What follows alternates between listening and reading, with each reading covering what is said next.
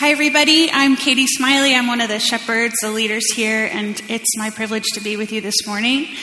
We are looking at Ecclesiastes 8 and 9. We only read a little portion of it because as we go through this morning, we're going to pull out big themes and major ideas, and they're all found swirling around in these two chapters. So why don't you open up your Bibles or your journals to Ecclesiastes 8 and 9, and while you get there, let's talk about the book as a whole. Since we're all together, let's look at the book as a whole to just recap some of the things that we're learning in Ecclesiastes. It's really interesting to read and study something that repeats itself so much. Amen? Part of why this repetition is intentional. It's meant to be there. Ecclesiastes isn't a book that goes and starts from the beginning and has a middle and an end. It's actually spiraling throughout. It's trying to help you understand and internalize exactly what this teacher wants you to learn. It's moving you in the direction of understanding, one spiral at a time. Even this week, much of what Jeff covered last week is similar to what we have today. There's a lot of similar sentences and similar word patterns and same things kind of happening throughout the section we're in today. It just helps cement it in our minds to read it again, think about it one more time, circle back to it. I don't know about you, but I'm actually starting to speak Ecclesiastes in my head, right? Anybody else? Instead of thinking vanity of vanities or meaningless or it's all smoke, I'm just saying the word hevel, right? This morning, I was struggling with this headset thing because I don't do this very often, and I'm fixing all these things and everything's flying around and it's not working, and I just said, hevel. What a mess. Maybe soon you guys will all speak Ecclesiastes too. Let me put a plug in here for reading big chunks of scripture all at once. I know how busy routines of life are. I know how it feels overwhelming. I know how in a book like Ecclesiastes, if you sat down and read it, all of the chapters at one time, you'd get a headache. I know. I've had several Ecclesiastes headaches. But the more you read it, the more you see the big picture. You can match up the details and the words together with the big picture of the book. And you can start to feel it and know it deep down in your heart. If reading the Bible is a struggle for you, if making time to be in God's Word feels like, I just can't figure it out, I would love to have a conversation with you about that. I would love to sit down over coffee and figure out what is it that inspires you. How can you be motivated to read and study God's Word? Not because you have to, but because it's pouring out of your heart and your soul. Please call me. Let's have coffee. So as I got ready for today, I've been racking my brain to try to come up with some kind of modern day example of our teacher, of Kohelet. Okay, maybe some of you know people who are meditating on the meaninglessness of life, who are often thinking and deep, have wise wisdom for us this under the sun world. And I thought of one from the epic and profound movie, Father of the Bride. Anyone? Yes, thank you. I know that kind of dates me because Father of the Bride is like right in my movie wheelhouse, if that's a thing. Okay, but the character of the father, played by Steve Martin in Father of the Bride, is increasingly noticing the hevel of life. He is out of control. His daughter's getting married. He has a new person in his family. He has to pay for things he doesn't want to pay for. His tuxedo from the 70s no longer fits. Hevel, okay? So he has a particularly Ecclesiastes moment at the grocery store. His wife finally sends him out of the house because she can't stand his meditations any longer. She wants him to buy hot dogs. Anybody? Yeah. So he's sitting in the grocery store looking at the hot dogs and the hot dog buns. And he's thinking to himself, why is it that a package of hot dogs has 8 hot dogs in it, and a package of buns has 12 buns. This is hevel. This is meaningless. He goes off on the teenage clerk, okay, and tries to explain to him why this is meaningless. He goes bonkers. I think if he spoke Ecclesiastes, he would have shouted in the aisle, hevel. Amen? Thank you for humoring me in my 90s movie trivia. Okay, let's talk about the Bible, shall we? These chapters in Ecclesiastes are so full of deep thoughts and rich images. The speaker, the teacher, Kohelet, he's struggling with some of the same thoughts and patterns of thinking he's had before in all of the chapters of the book. There are 2 things that we're going to cover today. He can't quite make sense of these 2 things in these chapters. One is that no matter how good you are or how bad you are, if you're righteous or unrighteous, if you're kind or unkind, you still have bad things happen in your life. And eventually your life ends in death, no matter what you do. And then another thing that he's struggling with is that he can't figure all this out. He's searched his heart to find all the wisdom in life, and he still can't quite drill it down as he spirals through these ideas to figure out why. So after we cover those 2 things, we're going to put this in the perspective of what Jesus thinks about these kinds of ideas. And we're going to actually be going through the chapters not in a linear way. So you may need to just kind of keep your journal open. I'll let you know where we are at every moment. But we're going to kind of think through the thoughts that are here rather than just going from the beginning of chapter 8 to the end of chapter 9. So let's go ahead. There's a good summary of these ideas that we just read here this morning. So we're going to be in chapter 9, verse 1. Let me read this for you. But in all this I laid to heart, examining it all, how the righteous and the wise and their deeds are in the hands of God. Whether it's love or hate, man does not know. Both are before him. It is the same for all, since the same event happens to the righteous and the wicked, to the good and the evil, to the clean and the unclean, to him who sacrifices and him who does not sacrifice. As the good one is, so is the sinner, and he who swears is as he who shuns an oath. This is an evil in all that is done under the sun, that the same event happens to all. The same thing happens to the good and the bad. We like human character distinctions, right? Good things happen to good people. Bad things happen to bad people, right? What do we call this?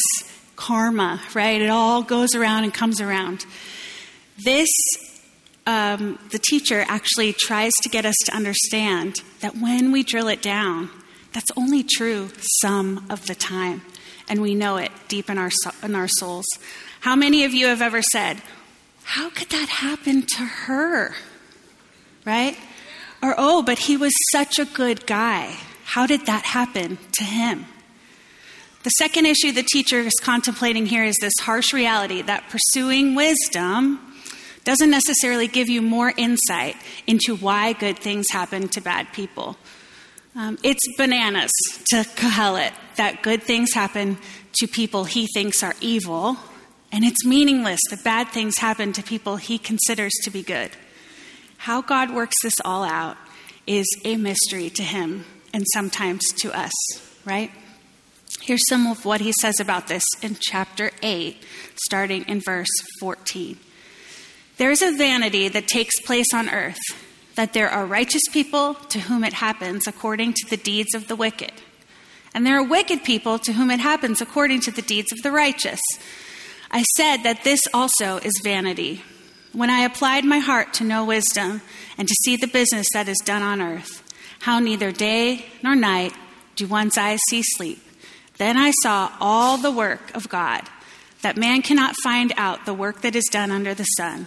However much man may toil in seeking, he will not find it out. Even though a wise man claims to know, he cannot find it out.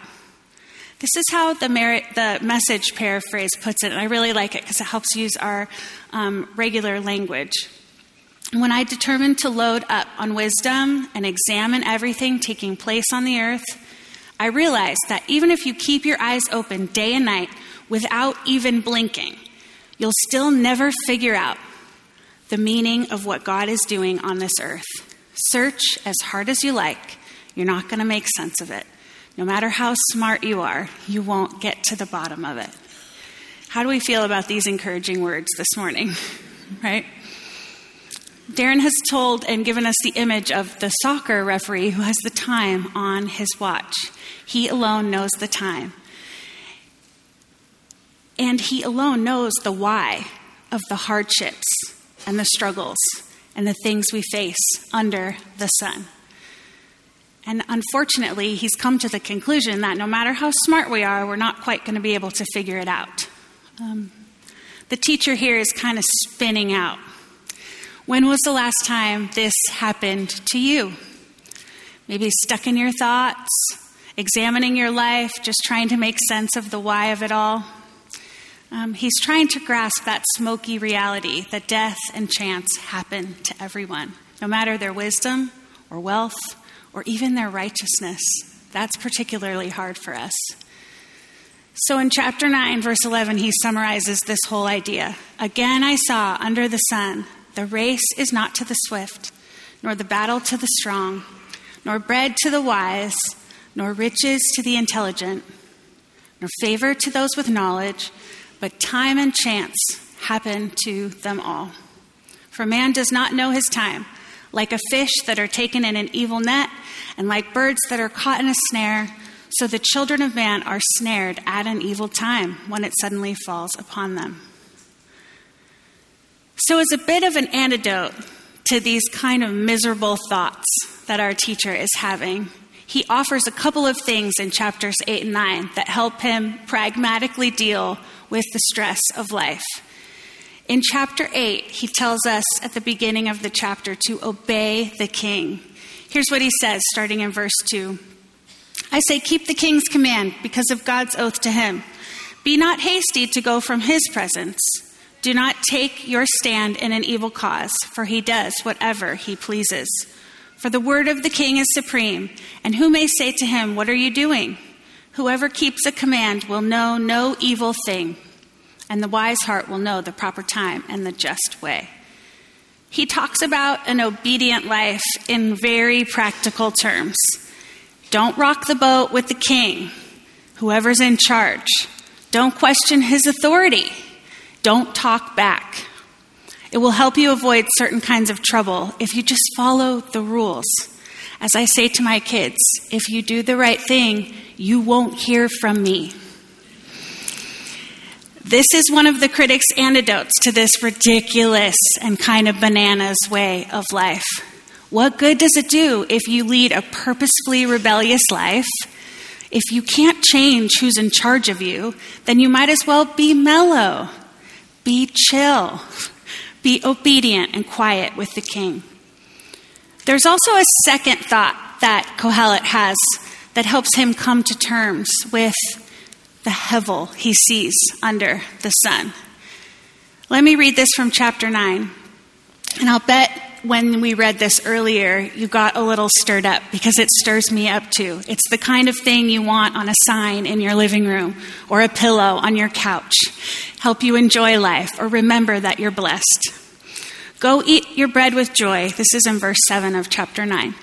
And drink your wine with a merry heart, for God has already approved what you do. Let your garments always be white. Let not oil be lacking on your head. Enjoy life with the wife whom you love all the days of your life, this vain life that he has given you under the sun.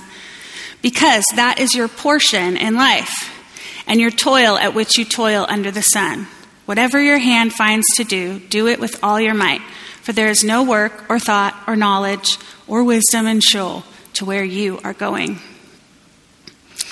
Oh, to enjoy the simple things of life, to be able to push out the stress and the strain of real life and the anxieties that are before us and just appreciate whatever is right in front of us. Don't we struggle to do that on a regular basis? He wants us to breathe it in and soak it up. And he uses this word, portion. And this is a Hebrew word that means something like allotment or lot or territory. It's a Hebrew word that means something a little bit akin to what we would say is a property line, a plate of food with a perfect portion on it. It is your spot. God has given you a spot. It is yours. Enjoy it. Soak it up, whatever it might be. It's kind of carpe diem, seize the day language that really tends to inspire us. We want to live more fully, have more gratitude, be more at peace with the things that are happening in our life. Anybody? Yeah.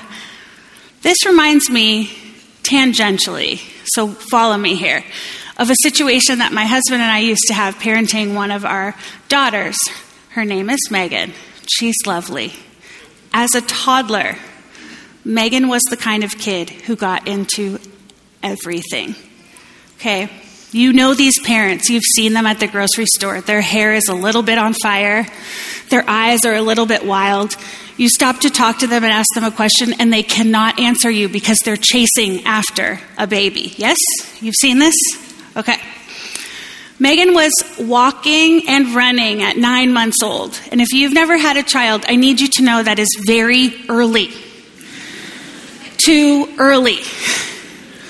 I used to say to her, you could sit in your stroller. It would be so nice in there. It's cozy, but nope, she'd rather be standing up in the cart. Yes. So we used to end up chasing her around. I'll just admit it. So we'd go to the park, and there's a beautiful playground, and Megan would look and say, ooh, there's a lake over there. We'd go to the lake, and Megan would see a playground, and she'd say, ooh, there's a playground over there. So we ended up chasing her a lot. At this one particular birthday party, my husband and I had a system. We would use our fingers. We have 4 kids. So sometimes it'd be like, I have 2, you have 2. I have 3, you have 1. We would just make sure we knew who was in charge of who at every given moment because Megan, okay? At this particular party, we showed up, and it was at a very beautiful, kind of hemmed-in courtyard of a condo complex. We both took a breath. There was a bounce house. There were toddler snacks. There were crafts. There was a bubble machine. People, there was a clown. It was one of those parties that when you get in the car afterwards, the kids say, why didn't we have that kind of party? I don't know. So we kind of let our guard down because where else would Megan go, right? I'm sure you could imagine. She didn't stay there. She didn't stay in her spot. She didn't stay at her party. She wanted to explore other lands, other portions, other allotments. At one point, we looked at each other, with that vague kind of like, I'm trying not to panic, but just in case, it's probably maybe 60% sure that she'll be okay. But also, do you know where Megan is? That kind of a look. And we found out that neither of us at that moment knew where Megan was, and neither did anyone else at the party. So we started about a 5-minute search trying to figure out where Megan was. Megan had found her portion in the upstairs bathroom of the host, playing with the mom's makeup. That was her portion. That was her spot. Whew. I tell you, it is sometimes embedded in our souls to be dissatisfied with the portion that we have. We love to go look after every other thing just to make sure that this is the one we're supposed to be living in. We can all relate to that. Kohelet's asking his reader to find some enjoyment, some gratitude in the moment they find themselves in without searching elsewhere. Accepting your portion as God's gift will benefit you in life. That's his approach. Take a moment and think and pray as I'm talking about how this hits you personally. How does this hit you personally? How hard or how easy is it for you to enjoy the life you actually find yourself in this very second? Are you striving to improve your circumstances, constantly organizing and reorganizing, trying to fit things, find a different program or a better schedule? Are you depressed that things aren't really different or that they're not how you pictured them to be? How long has it been since you took a very long, deep breath and appreciated what you have right in front of you? How long has it been since you considered God's goodness in your life, in your actual life, not the one you hoped you had had? This Ecclesiastes view of life is skepticism and mixed with utility and mixed with some faith. We've seen him try to come to terms with the truth that searching after money, working really hard, will only take you so far. Trying to fill your life with pleasurable experiences will only make you so happy. When you're trying to chase after meaning and purpose and figure it all out exactly, why is my life this way? It will only make you so wise. And it sounds like in chapter 9, Kohelet has finally resigned himself to his lack of control. You better live now because you're going to Sheol, which is the place of the dead, where you're not going to be thinking about this or trying hard or doing anything anymore. He even says a living dog is better than a dead lion. Now, in our teaching team meeting, it was proposed that this is the Bible's way of telling us that dogs are indeed better than cats. Just so you know how serious that is. But he's actually just saying, you're only living now. This is your moment. Appreciate God in it.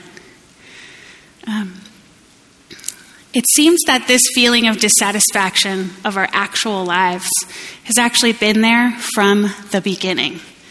In the beginning, God offered this incredible portion, allotment, place, territory for Adam and Eve to live in the garden, right? Here's what Genesis has to say about what unfolded in the lives of Adam and Eve. The Lord God took the man and put him in the Garden of Eden to work it and keep it. And the Lord God commanded the man, saying, you may surely eat of every tree of the garden, but the tree of the knowledge of good and evil you shall not eat. For in the day that you eat of it, you shall surely die. He gave them this portion to enjoy, but also a boundary. And you know the rest of the story. They ate from the fruit of the tree. In Genesis chapter 3, it says, so when the woman saw that the tree was good for food and that it was delight to the eyes. Excuse me, I'm just going to take a sip.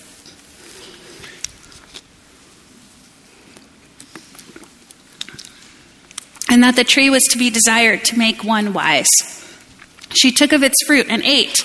She also gave some to her husband who was with her, and he ate. Then the eyes of both were opened, and they knew they were naked. There were and have been consequences of this choice that Adam and Eve made since that very moment. The choice to step outside the boundary and look for a more different portion started this spiral of sin and death, leading to more sin and death, to violence, to pain, sorrow, illness, a feeling of emptiness, right? We know this to be true.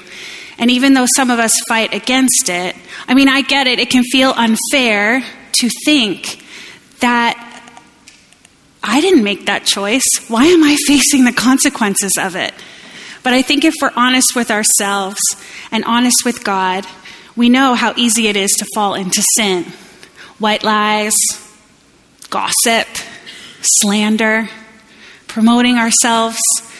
It all comes so easily to us. Sin leads to death, and that aches in our hearts and in our world all around us. Sin and death did this to us. Yes, I agree that it's challenging to think that sin and death are a part of our everyday life. But we have to acknowledge that God's plan was always redemption from the very beginning. One man sinned, and that opened up sin to all of us. However, one man's righteous life offers redemption to us all. This is what Romans 5 says about how Jesus redeemed us from the sin and death that Adam and Eve brought into the world. Romans 5, verse 18. Yes, Adam's one sin brings condemnation for everyone. But Christ's one act of righteousness brings a right relationship with God and new life for everyone. Because one person disobeyed God, many became sinners. But because one person obeyed God, many will become righteous. This plan of Jesus Christ burst open the doors to acceptance and love, complete righteousness, and abundant life. I loved the story that Amy told us earlier about how God had met her in her pain and her sorrow. Jesus Christ has met all of us in our pain and our sorrow and allowed the way for redemption. We can kind of look at things like Kohelet does and resign ourselves to how it is. This is just the way things are. Or we can surrender our hearts to a life of following Jesus wherever he leads. So where does this leave us? A surrendered life in Jesus certainly doesn't remove all the trials from our life. We know this to be true. Your lived experience has proven it. We still have trouble. Even Jesus himself said that to his followers. In this world, you will have trouble. Yet in Christ, we can set aside our plans and offer him our very lives. While Kohelet thinks about things in this world as, hey, this is all we have, Jesus actually says in Matthew 18, if anyone would come after me, let him deny himself and take up his cross and follow me. For whoever would save his life will lose it, but whoever loses his life for my sake will find it. For what will it profit a man if he gains the whole world and forfeits his soul? Or what shall a man give in return for his soul? What does it mean to gain your life when you deny yourself? Doesn't that seem counterintuitive, a little upside down? To gain your life means a rich, full, free life in service to Jesus Christ. It means that when life is bananas and is out of control and you can't quite grasp the meaning of it all, you have the very presence of Christ as your portion, as your allotment, as your place, as your plate. When you're faced with an undesirable situation or a portion you don't want, you have the ability to say deep in your heart, like the psalmist says in Psalm 73, nevertheless, I am continually with you. You hold my right hand. You guide me with your counsel, and afterwards you receive me to glory. Whom have I in heaven besides you? And there is nothing on earth that I desire besides you. My flesh and my heart may fail, but God is the strength of my heart and my portion forever. Amen. Jesus himself is your portion. When you are tempted, when I am tempted to fill the void and the ache in this life with all the under the sun things we have, wisdom, money, pleasure, when we're tempted to fill that void, instead, we can think about the work of Jesus Christ. Picture his sacrifice of love. Breathe in and out the redeeming love that he offers. Living fully in our portion does bring freedom. Freedom from resentment, bitterness, fear, and freedom to fully live, open our eyes to the work of God in the very moment we find ourselves in, and allow ourselves to be transformed by the Spirit of God. Contentment in Christ doesn't happen, and this is hard for us. We kind of want to live the Ecclesiastes way. Try harder, be more positive, just think good thoughts. But contentment doesn't happen that way. Contentment happens when we learn to look at what's right in front of us and ask God to help us to find something to enjoy in it. No running off to find the mommy's makeup. Stay right here. Stay in it. Look for Jesus in this moment. Contentment can flourish when we keep breathing during all of the inconveniences and the trials and the burdens and the strife, knowing that God is actually with you. He is himself your portion every step of the way. My flesh and my heart may fail, but God is the strength of my heart and my portion forever. Jesus himself is your portion. The end of the text we read today in chapter 9 says, "Whatever your hands find to do, do it with all your might, for there's no work or thought or knowledge or wisdom in Sheol to which you are going." This is all we have, he says. His under the sun's understanding says, enjoy your life because death is coming. But the Jesus understanding realizes that death is not the end. Jesus ended the power of sin and death. We don't have to look in this world for gain for ourselves, but rather give our lives up in sacrifice of Jesus Christ so that we can gain all of his goodness and all of his love and all of his acceptance. Paul expresses it this way: so whatever you eat or drink or whatever you do, do all to the glory of God. Let's pray. Lord Jesus, thank you for this moment in time. Thank you for even allowing us to have this worship service and smell that barbecue smell and know the good things that are coming. Thank you that our lives have meaning and richness and goodness, even in the midst of pressure and frustration and toil. You are in it. You are everything we need. Would you help us to step forward in faith, to picture you and your pleasure in us as our portion, as enough. It's in Jesus' name that we pray. Amen.